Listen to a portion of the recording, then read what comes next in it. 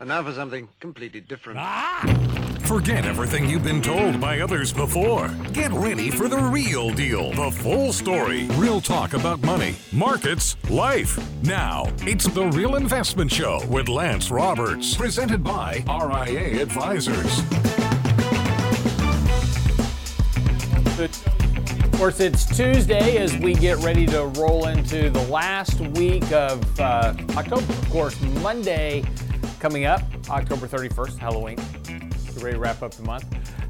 Also, at the end of this week, as we've talked about before, we're right in the heart of earnings reveals this week, and the earnings announcements will be hot and heavy all week. Today, Google, Microsoft out today. We're going to be talking about Apple and Amazon on Thursday. So big week specifically for big tech earnings.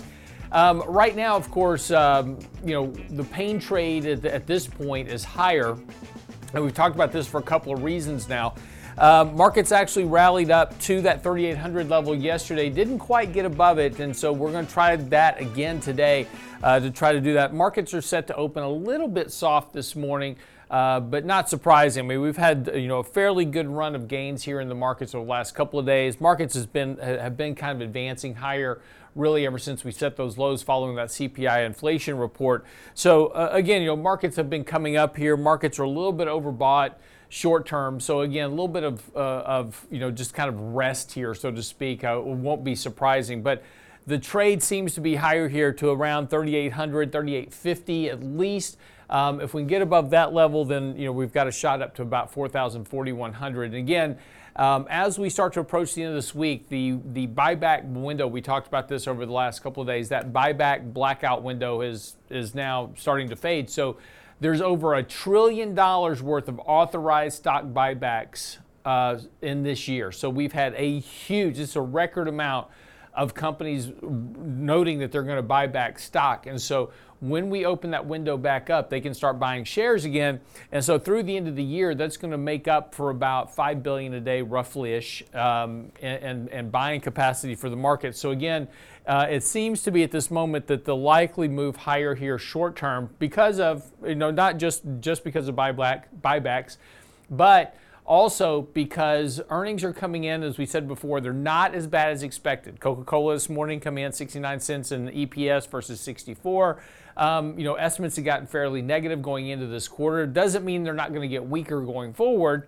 Estimates are going to clearly keep coming down here as we move into 2023. But again, in the real short term, these estimates come down. We play the beat the estimate game. That's what the companies are doing now. So earnings not being as bad as expected, also giving a little bit of support to stocks here.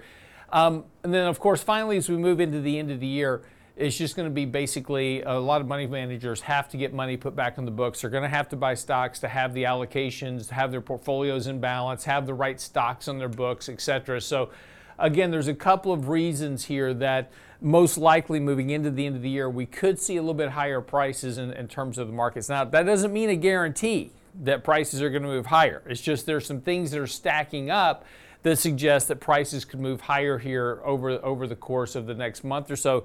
But again, it's not dramatically higher. Again, we were talking about 4,000, 4,100. That 4,100 level gets you about where the 200-day moving average is. That's where we were back here in August when we did that July to August run in the markets, that 17% advance at the time.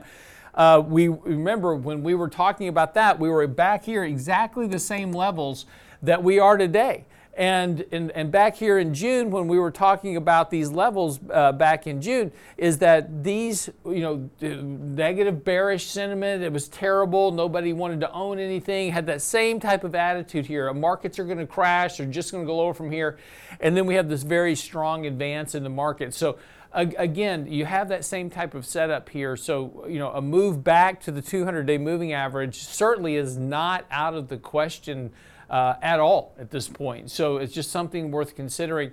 But again, as you move back towards that level, we're going to eat up a lot of this big oversold condition in the markets. We're going to get back to overbought conditions. And as we move into next year, a lot of these, problems that we're talking about with the Fed hiking interest rates, the lag on monetary policy, earnings, economic growth, et cetera, that's all going to start to phase in here in the first, half of next year. So again, whatever rally you get, as we talked about before, use that rally as an opportunity to take some money off the table, rebalance your risk, think about, kind of where you're going to position yourself next, as we get there. So, and again, next week also, we have the Federal Reserve meeting on Tuesday and Wednesday. So when they come out, we're going to get kind of a good first look at potentially what they're thinking, right? And so the hope is that the Fed may be starting to talk about how to slow down their pace of rate hikes, right? That's been part of the reason for this rally here over the last day or so, has been this idea that the Fed is going to start to tailor off how aggressive they are in terms of hiking rates. And there's some good reason to do that. Numerous indicators are out right now that housing rent really kind of across the country is now starting to taper off. The number of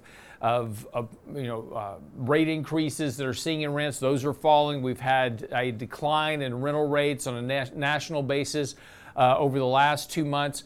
So we're starting to see that peak in rentals. Now, the reason that's important is because the biggest component of CPI is homeowners equivalent rent, which those rental indexes feed into, but they run on a big lag. And again, when we start talking about the Schiller Case Index for housing, which is out this morning, that's running about a 3-month lag. And so when we start to see those prices peak and move over and start to come down, that's already happening real time. And we're seeing that really kind of across the housing data. We're seeing fairly sharp declines in housing prices, how long houses are sitting on the market, et cetera. All those are starting to come down. That's all going to feed into that biggest component of CPI, which is that homeowners equivalent rent. So once that level of rent starts to come down, CPI as a measure will come down fairly sharply simply because of the weight that you have in the CPI index of that homeowners equivalent rent. So you see some fairly big contraction next year. And the ISM manufacturing index has a historically very high correlation to inflation. ISM manufacturing index is already coming down sharply, and not just in the overhead index itself, but also in prices paid, employment, all those type of things that really talk about strong economic growth coming down sharply, which means as we get to next year, CPI is going to start to drop fairly sharply as well, and the Fed is going to be on the wrong side of this rate hike situation, because again, hiking rates now don't show up for 6 or 9 months. So a lot of these rate hikes that are backloaded are going to show up right at the time that the economy is already really starting to struggle just to maintain itself. So a recession becomes a real possibility next year, which suggests that prices are going to have to come down in markets to adjust for lower earnings growth as we go through a recessionary environment. So that's what I'm saying. So again, this all goes back to the fact of why to use this rally as an opportunity. Now, if you're a trader, you can certainly take advantage of this and buy some positions, try to trade this rally a bit, but don't forget to sell.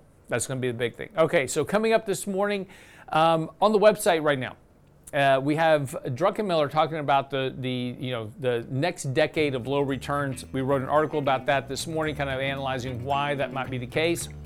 That's on the website at realinvestmentadvice.com. Check that out. And then also coming back, we've got to talk a little bit about where we head to next. Midterm elections coming up on the 8th. What does that mean for the markets historically? That's all coming up right here this morning on the Real Investment Show. Get by the website, realinvestmentadvice.com, and we'll be right back after the break, so don't go away.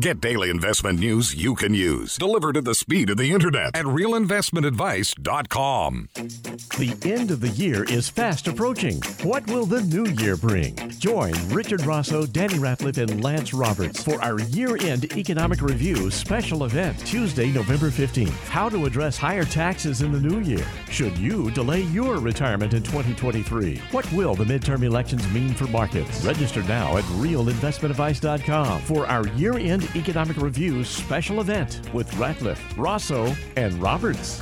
realinvestmentadvice.com. The Real Investment Show.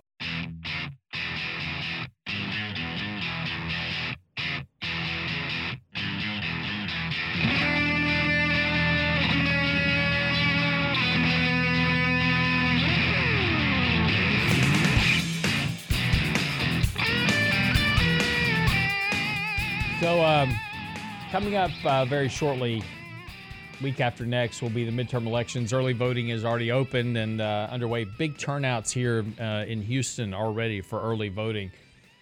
But that's also happening nationwide as well. But, markets tend to underperform going into midterm elections historically, and this year's been a good year of underperformance. Yeah, I guess you could say that. Coming out of midterm elections, markets tend to outperform. So just kind of a little bit of optimism going into next year. Of course, as markets have been under a lot of pressure this year already, the question is where are we in this, kind of this current down cycle of the markets, right? Is there a lot more to go? Is there a little more to go? I suspect that, if you kind of measured the stock market like a baseball game, we're probably somewhere in the 7th, 8th inning, right? And so we've probably got one more leg down to wash out, what's remaining of valuations and excesses in the markets. And again, there's a lot of people that are trapped in this market and are looking for a rally to get out. Excuse me, got hiccups this morning. Looking for a rally to get out of the markets. So again, what rally we do get here through the end of the year will likely be met with some selling going into, the first part of next year, particularly as, again, economic data shows signs of weakness, right? And get a little bit more into a recession. But, I suspect that sooner than later, the markets are going to, kind of get this mostly priced in. So 12 months from now would not be surprising to see markets, higher than where they are today. Wouldn't be a surprise at all. And, I would probably expect that. So, if you bought something today and are willing just to kind of shut your eyes for 12 months, you'll probably be okay in 12 months is the point, right? Now, probably won't be dramatically higher than this, but, the odds are that we've gotten a lot of the excesses wrung out of the market so far. And again, maybe not in some of the bigger cap areas of the markets, but definitely in some of the smaller cap areas of the markets, these stocks are already down 70, 80%. So, a lot of the selling has occurred. And so the question is, when do we finally just get to the bottom and kind of start working our way higher? But again, that's going to also depend on, a lot of things, right? Does the Fed reverse monetary policy, right? That could speed up where we find that bottom. If they don't back off the gas in terms of hiking interest rates, that bottom may be further away, right? If they start to reverse their processes pretty quickly, start cutting rates, kind of moving towards a new version of quantitative easing, whatever that might look like, that could bring in the bottom a lot sooner. So again, there's, anybody that tells you they know when the bottom's going to be, they don't know, right? Just there's too many things that can change, but it's important to pay attention to the changes as they occur, and then of course just assess them accordingly. Now, again, with midterm elections, this is going to be an interesting one. Lots of angst, lots of division in the country right now. So,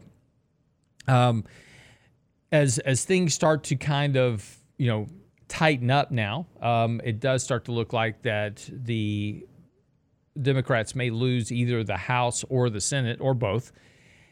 And that's going to bring in, of course, with a Democratic president at this point, that's going to bring in gridlock. And markets like gridlock. That means no more crazy spending packages, no more, out of the blue executive orders that, impact certain areas of the economy. No more rate hikes in terms of taxes.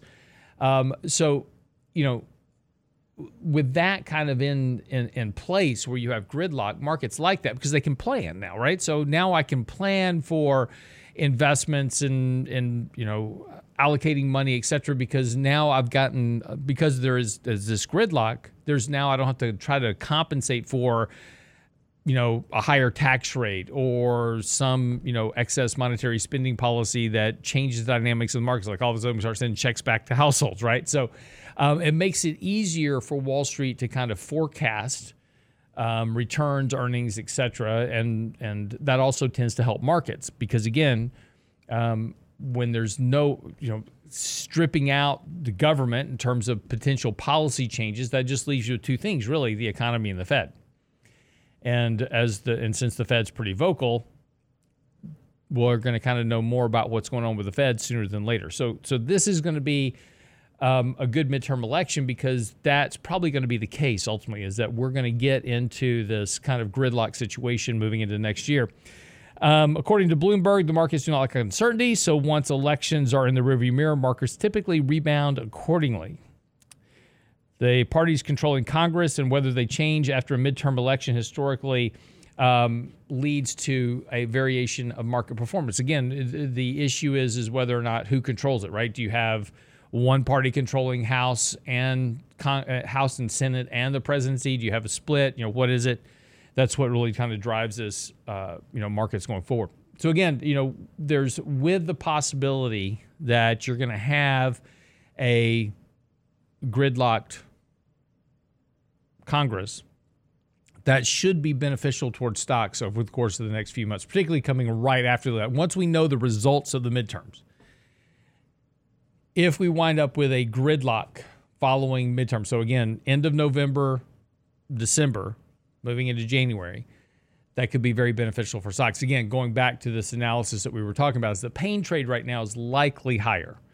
There's a lot of things right now that suggest that the most painful part of this market right now is trying to be out of it or short the markets. So in other words, as markets move higher, you're going to have a lot of individuals going, I'm out of the market, I need to get in because now the bull market is back. Well, it's not back, but it's going to feel that way. And again, let's go back and talk about June of this year, because we were right here on the show talking about super negative sentiment in the markets, offside positioning, everybody's short, everybody hates the markets, and that was a great setup for a big counter trend rally.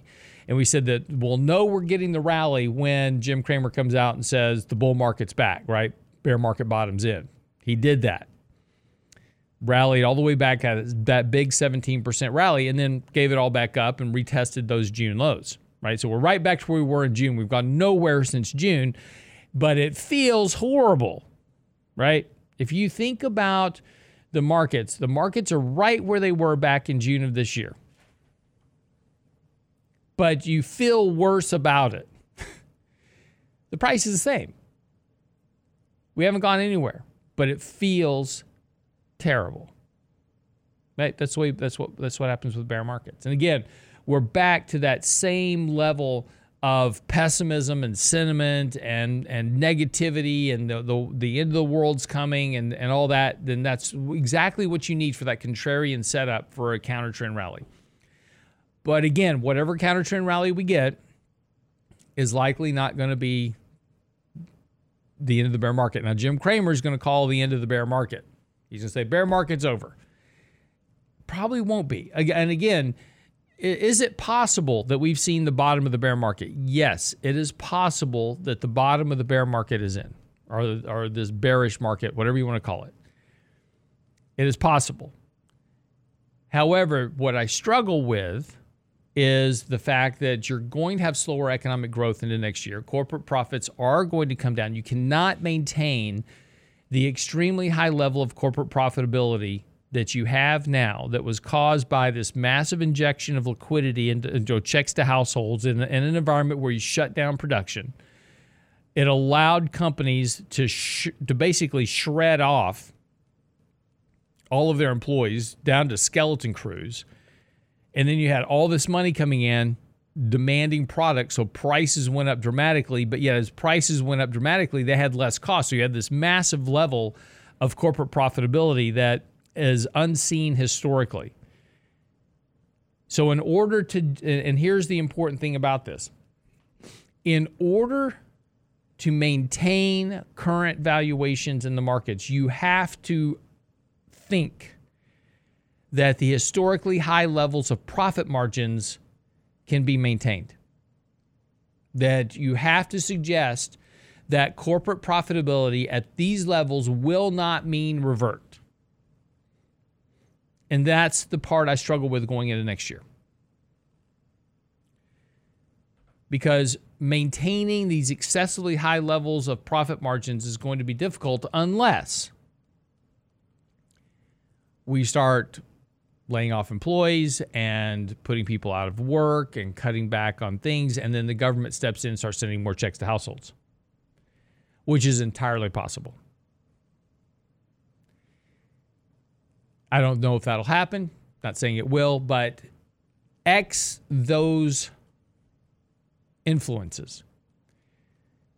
I suspect that next year we're going to have a further reversion in profits and earnings to adjust for slower economic growth and lower rates of inflation.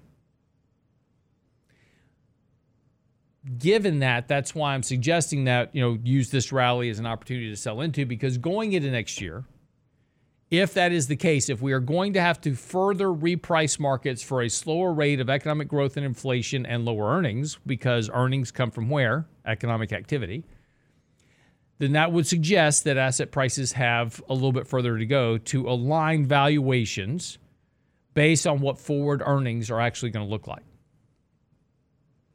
Now, again, no guarantee of that happening. This is just what kind of the math suggests. But again, too many things can change. The Fed going back to QE, dropping rates immediately back to zero, government sending checks to households, all changes the game. That's when we have to react to the markets rather than trying to predict what markets will do. Okay, quick break. We'll be back. More of the Real Investment Show coming up right after the break. Don't go away.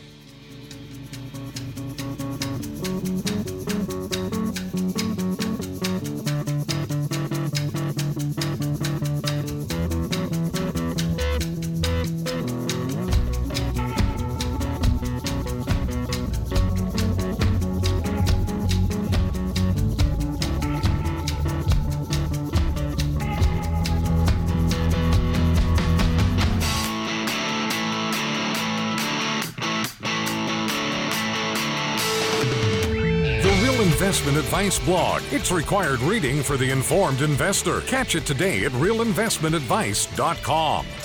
The end of the year is fast approaching. What will the new year bring? Join Richard Rosso, Danny Ratliff, and Lance Roberts for our year-end economic review special event, Tuesday, November 15th. How to address higher taxes in the new year. Should you delay your retirement in 2023? What will the midterm elections mean for markets? Register now at realinvestmentadvice.com for our year-end economic review special event with Ratliff, Rosso, and Roberts. realinvestmentadvice.com. You're listening to The Real Investment Show.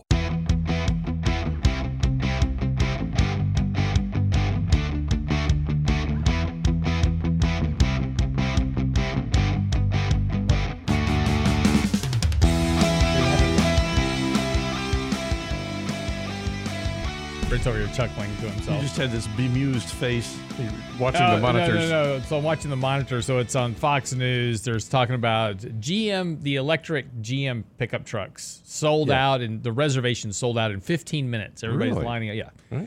Right. So a guy recently bought the Ford F-150 electric vehicle. Yes. And these are great trucks, by the way. F-150 is a fabulous vehicle. Well, no. The regular F-150s. Now we're talking about the all-electric ones, right? Yeah, so nice trucks. Right. They're nice trucks if you don't haul anything, right? So if you're one of these millennials that just want to run around in a truck and not actually work in a vehicle, then an electric vehicle truck is all for you, right? Oh, you mean like those trucks that are jacked up that aren't good for anything else? Yeah, exactly. Yeah, They look good, right? So if you want to throw an ice chest in the back and, with some beer in it, an electric truck is great for that. Anyway, but a guy on YouTube did a whole analysis on the Ford F-150 truck. As soon as you hook up a boat or a trailer to it, and you're hauling 1,500, 2,000, 3,000 pounds. Yeah. I mean, it just makes sense, right? I mean, you're taxing the engine more. It's going to have to use more electricity. So your mileage goes way down. Interesting. So, as far as a work truck goes, I think that people are going to still opt for either diesel, which you can pull a house over with, or a gas-powered pickup truck. The latest millennial dilemma is among apartment dwellers and renters who don't know where or how they can charge their new electric vehicle in the apartment parking lot. This is also a problem. Yeah. No. Just saying. Much less the fact that they were just talking about, recently the cost of, filling up gas tanks, obviously going up. Yes. And now people are now raising the cost of EV chargers because of the cost of electricity. Supply and demand. Exactly. So anyway, that's what I was being bemused about was everybody's running out to buy these trucks and they're going to try to tow something. It's like, and then when we talk about when it gets freaking cold outside. Because that affects battery performance as well. Yes, it does. Absolutely it does. Speaking of performance, we have an article out on our website this morning called Druckenmiller. Stanley Druckenmiller is one of he had a hedge fund called Duquesne, and he's one of the, kind of revered hedge fund managers of the world. He says, this is a quote from Stanley Druckenmiller, that he said that there's a high probability in my mind the market at best is going to be kind of flat for 10 years, sort of like 66 to 82 time period. And now this is an interesting juxtaposition as to what I was just talking about a second ago with midterm elections. So if you go back historically and look at midterm elections, and this is where you've always got to put in those asterisks, right, next to the comment. I'm about to write an article on this, by the way. Headline from Forbes: the stock market has risen after every midterm election since 1950. Okay, so every midterm election. Since 1950, there's been 18 midterm election cycles. After every one of those, the stock market has risen. And the numbers are impressive, right? The average midterm election, post-midterm election year is about 18.6%. So the 12 months following the midterm election, the market is up 18.6%. Now, lock that number in your mind for a second. The average return of all other years is about 10.6. Okay, here's the problem with that analysis. In June of this year, let's assume that June of this year was the midterm election. Over the next 2 months, the market rallied 17%, and you were still well within the context of this downtrend, and you were nowhere near market highs. Okay? So, we're back to those levels today. Market's kind of come off the bottom here a little bit, but we're still down, 20%-ish for the year. So over the next 12 months, if the market rallies 18.6%, so what this assumes, right, is that you will invest November the 9th. Now, if you invest your money November the 9th over the next 12 months, the market's historically returned to 18.9%. However, most people aren't going to invest on November the 9th. They're already invested. So if they make an 18.9% return, they're not going to be back to even at the beginning of this year. So over the next 12 months, think about this for a moment. We're now 11 months into this year. 12 months from now, let's just call it 2 years. Over 2 years, you're still flat. Actually, you'll still be negative. So you've got to be careful with this analysis because it all depends on when you started investing, right? As to whether it makes a difference or not. For a lot of investors over the next 12 months, it's going to be a challenge just getting back to even if we do that. Now, what Stanley Druckenmiller is talking about is that we may be flat-ish for the next decade. And of course, this goes back to a couple of things that we've written about and talked about before here on the show. Valuations is part of the problem. But the other problem is this. Starting in 2009, the Federal Reserve dropped interest rates to zero, and we went round after round after round of quantitative easing. And we've had a massive boost because of both stock buybacks, which have made up about 40% of the market return since that period, And you just had all this liquidity flooding into the financial markets, which have driven asset prices higher. And between those two, it accelerated the gains in the markets by about 4 percentage points on average. So pre-2009, the market returned about 10% on average. Now, that 10%, actually, I apologize, about 8.5% on average. That 8.5% was the function of long-term economic growth, which was about 6%. About 4% came from dividends, and about 2.5% was basically inflation. So you subtract that out. So you get about 8.5% real returns long-term in the market.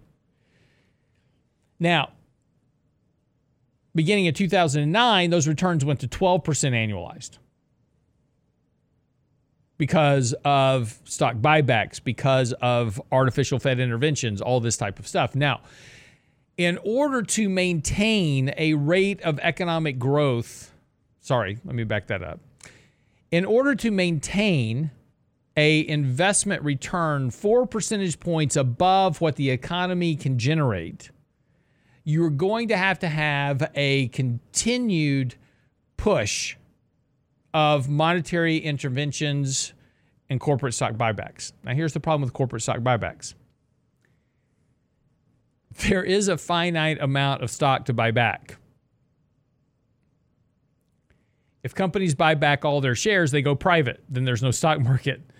So there is a point to where stock buybacks are no longer effectual.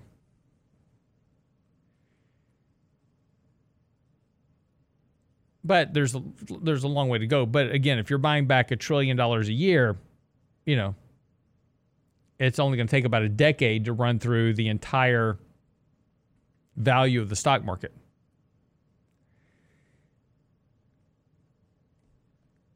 The other problem, of course, is continued Fed intervention, right? More QE, interest rates at zero, which is going to just further divide the wealth gap and inequality gap in the country. And again, already the top 10% of income earners own 90% of the stock market. Eventually, they'll own all of it. And the question then starts to become, who's going to be running the markets, right? So let's talk about valuations, earnings. The more that you extract out of the bottom 80% of the economy in terms of income and ability to sustain their lifestyle, the slower economic growth is going to get, which is going to slow down the rate of earnings growth for corporations, which ultimately makes valuations much harder to justify. So what Druckenmiller is talking about, and this is really the context of our article today, is the value of valuations. This article's on the website, by the way. And if we just go back and look at, periods in history where markets began to revalue or reprice valuations, these periods lasted anywhere from 10 to 20 years, basically where markets had a zero return from start to finish. Now, you got to be careful with that statement. Stanley Druckenmiller says market's going to return nothing over the next 10 years, so why am I going to even invest in stocks? On a buy and hold basis, if you started today and in 10 years, you probably won't make any money. That's true. In the middle of this, though, there are going to be some fantastic bull market cycles to make a lot of money. And then there's going to be some nasty downturns to lose a lot of money. Trying to buy and hold it, you're not going to make anything, but trading the markets and being a little bit, now we're not talking about day trading, we're talking about paying attention to cycles and periods of time where you have a year or two of advances followed by a year of a sharp decline, 2 or 3 years of advance. Yes, at the end of that decade, you wind up at zero, but there's going to be some great opportunities to make some money in there. You just got to pay attention to what you're doing. Anyway, that article's on the website, realinvestmentadvice.com. Be right back after the break. Don't go away.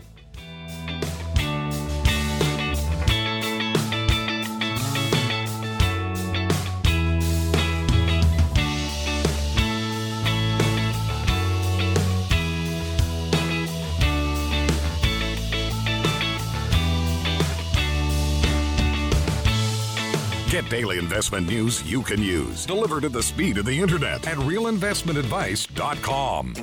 The end of the year is fast approaching. What will the new year bring? Join Richard Rosso, Danny Ratliff, and Lance Roberts for our year-end economic review special event, Tuesday, November 15th. How to address higher taxes in the new year. Should you delay your retirement in 2023? What will the midterm elections mean for markets? Register now at realinvestmentadvice.com for our year-end economic review special event with Ratliff, Rosso, and Roberts.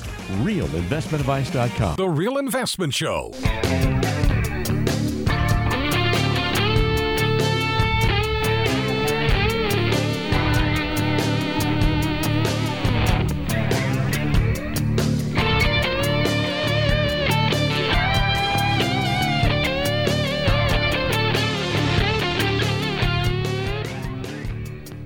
I just have to chuckle. Headline this morning. You know, it's you know, if you keep going to, you know, play a game and you lose every game, right? Seems like at some point you go, I really suck at this, right? I'm just not going to do this anymore. You know, so one thing we learned during the shutdown of the economy, and of course the run on food stores. So remember back in 2020, everybody was going to the grocery store to buy up all the toilet paper because there was a fear of a toilet paper shortage. And, you know, of course, you know, you tried to go to the store because of supply chain shutdowns. You couldn't get anything. Everything was sold out except the fake meat aisle. If you go there, there was all those shelves were always packed, right? Just those. Nobody wanted it, right? And now we're starting to find this out. You know, McDonald's, Burger King, others, they all did the limited edition menus of, you know, Beyond Meat, the Impossible Whopper, etc. And now those are all coming off the menu because they don't sell. It's a reason there was limited. Right. Yeah. Exactly. Well, but the thing is that there's also a limited number of people that are going to eat that. Exactly. Right? So if you take a look at Beyond Meat stock, the stock has just been absolutely pummeled this year. You know, this stock was trading, you know, right after their IPO came out, and all the buzz was running around about Beyond Meat. They're going to take over the world. Everybody's going to become vegan. We were on the show going, this is the most stupid thing ever. And by the way, it's not healthy for you at all. So if you're really worried about your long-term survivability, this is not it. But this stock was trading almost $300 a share, right? It's now trading at $12.43 a share. So this has been just a spectacular beatdown in terms of a stock. And again, you know, this is when it comes to investing. You know, there's the old Peter Lynch line: invest in what you love, right? That's awesome. Just make sure that when you're investing in something you love, that they actually have a business plan. and they have a market, and they have a market that will continue to grow over time, i.e. Coca-Cola. Coca-Cola just announced earnings this morning, doing well, raised the full year guidance. Now, Coca-Cola is expensive. It's trading very expensive for what they do, for a staples company. But it is a consistent grower over time. There are more and more people consuming more and more Coke products, good, bad, or indifferent for you. They have a lot of different things, right? They have waters, they've got sports drinks, they've got, you know, sodas, they've got everything, right? They've got a very diversified line of product. Beyond Meat, you know, pretty much serves one market. I'm going to generate fake meat, so it's either fake chicken, fake hamburgers, fake whatever. Well, now Beyond Meat is coming out with a steak substitute. The new product will roll out nationwide at more than 5,000 Kroger and Walmart stores, as well as Albertsons and others. Jewel Osco. I don't know. I guess that's a northern chain, maybe. Jewel Osco. I've never heard of them. Sprouts and other local grocers. The announcement concludes a rocky month for the maker of meat alternatives. Beyond Meat ousted Chief Operating Officer Doug Ramsey after he was arrested for allegedly biting another man's nose. Apparently was looking for another meat substitute. It's what happens when you're meat deprived. I guess so. Company also announced plans to cut 20% of its workforce, or roughly 200 employees, as well as the departure of its chief financial officer and the elimination of the chief growth officer role. So when your fake meat ain't growing and you have fake growth, you get rid of your growth officer. That becomes a fake position. Fake steak. Yeah. So Well, now at they're least going it's to roll out. alliterative. So yes. So amid the chaos, they are now going to roll out a fake steak. Now, the jokes abound. They're just too many. Just carve right into it. Yeah, I know. All right, we'll slice into this topic. I just have a question. If you grill a fake steak on your grill, do you still have to let it rest? That's assuming it doesn't combust. And since you're doing the fake meat thing, if you grill a fake steak, do you need a fake grill? Ah. Right, okay. Just again, we can just go on with this. Possibilities are endless. The Beyond Steak will be sold in grocery stores. Comes packaged in bite-sized pieces. Shaped Now- like a nose.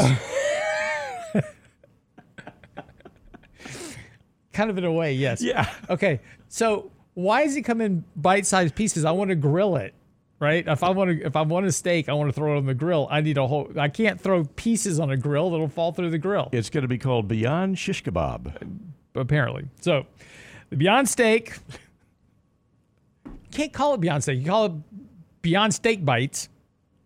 See, You got to be careful. Suddenly you're saying Beyonce. exactly. Comes packaged in bite-sized pieces. It uses faba bean protein as its base and contains 21 grams of protein per serving, according to the company. It also has lower saturated fat content than beef steak and contains no cholesterol. So we'll see how this works Hey, out. I get the chemistry, but the taste and the texture ain't going to cut it. Right. So a 10-ounce package costs $7.99. Really? Yeah. So I'm just curious what 10 ounces of steak will cost me at Costco. More than that, I imagine. I don't know. It's actually 10 ounces of steak. I'm Googling cost.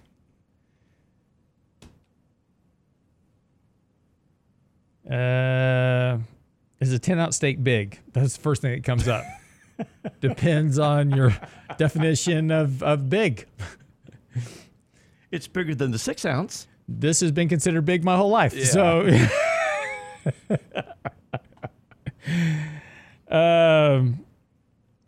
it doesn't give me an exact cost for 10 ounces. So it may be a little bit more than $8. Oh, here it is. $8.52 Okay. for a pound. For a pound. So 16 ounces. 16 ounces. So it's actually cheaper just to buy a steak.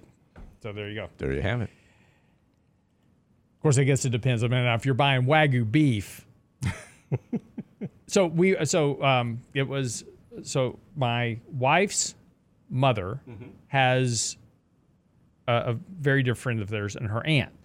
So you always talk about my liberal cousin Dwayne, who lives out in Utah, right? Because he constantly calls. He listens to the show. He's probably listening right now. Good morning, Dwayne. Morning, Dwayne. And so he lives out in Utah, listens to the show, and of course we have these debates over conservative versus liberal issues all the time. Thanksgiving is fun, isn't it? He's actually a great guy. He's one of the few people I actually like. So looking forward to, we're going to be seeing him in December when we go skiing. So anyway, his mother comes into town. Yeah. She lives in California. She is a riot. And she's talking about how, they don't have an HOA. She's like, I wish I had an HOA. And I'm like, I hate HOAs. Why do you want she goes, because we have all these people where she lives. She has, several acres of land up in California, up on this mountain that overlooks Los Angeles. She raises some horses. And so she's like, my neighbors, they just do whatever they want with their yard. Like they just put a trailer in their yard and then put a piece of plywood over the top of it. And, she's just complaining about the degradation of California, all the crime and everything we talk about here. And it's just, it's just terrible. It's just getting worse and worse and worse. And anyway, so she's telling all these stories, and she's just a hoot and a joy to hang out with. Anyway, so we're talking about she came into town. We all go to Perry's. I almost lost my train of thought. So we went to Perry's restaurant to take her out to dinner and do this. And it's a whole family, so we all went. And so I'm looking at the menu at Perry's, and they actually have Wagyu beef on the menu at Perry's. And, so like you can order a steak at Perry's, and of course they're way overpriced, but, you can order, a ribeye steak. It's like $60, right, for a steak. Mm-hmm. They sell Wagyu beef in 2-ounce bites, and 2 ounces start at $50. So if your choice of steak is Wagyu beef, well, good luck. You're not going to get 8 ounces of Wagyu beef for $7.99. So Beyond Wagyu. You're not even going to get close. No. not even close.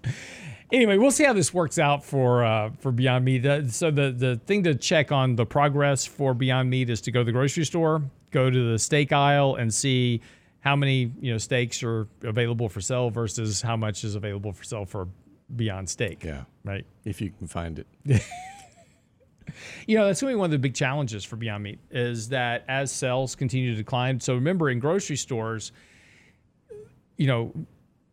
providers, Coke, Pepsi, they pay for shelf space because where you are located on the shelf is very important into driving your sales because people tend to shop at eye level. So they want that shelf space right at eye level because as you're going down the aisle and you're looking to buy stuff, this is why you never go to the store hungry, right? Because you go to the store hungry, scrolling down the aisle, you're just grabbing everything off the middle shelf and throwing it in your cart because it looks good. So one of the big challenges for Beyond Meat will be where they get shelf space as their sales decline. Their availability of shelf space will become much more challenging as well. So we'll see how this works. I don't see the H-E-B cookers sampling that stuff anytime soon. Just saying. But they'll deliver it to your house. If you order it. Glad to get it off their shelf. Yeah. You may just start getting it in your orders like, hey, we've given you a free sample. Bonus. Try this because we can't sell it. Anyway, I'm just picking on Beyond Meat today. I ran out of material. Get by the website, Drunken Miller on a decade of low returns. That's on the website now. 3 minutes of markets and money coming up shortly. Don't go away.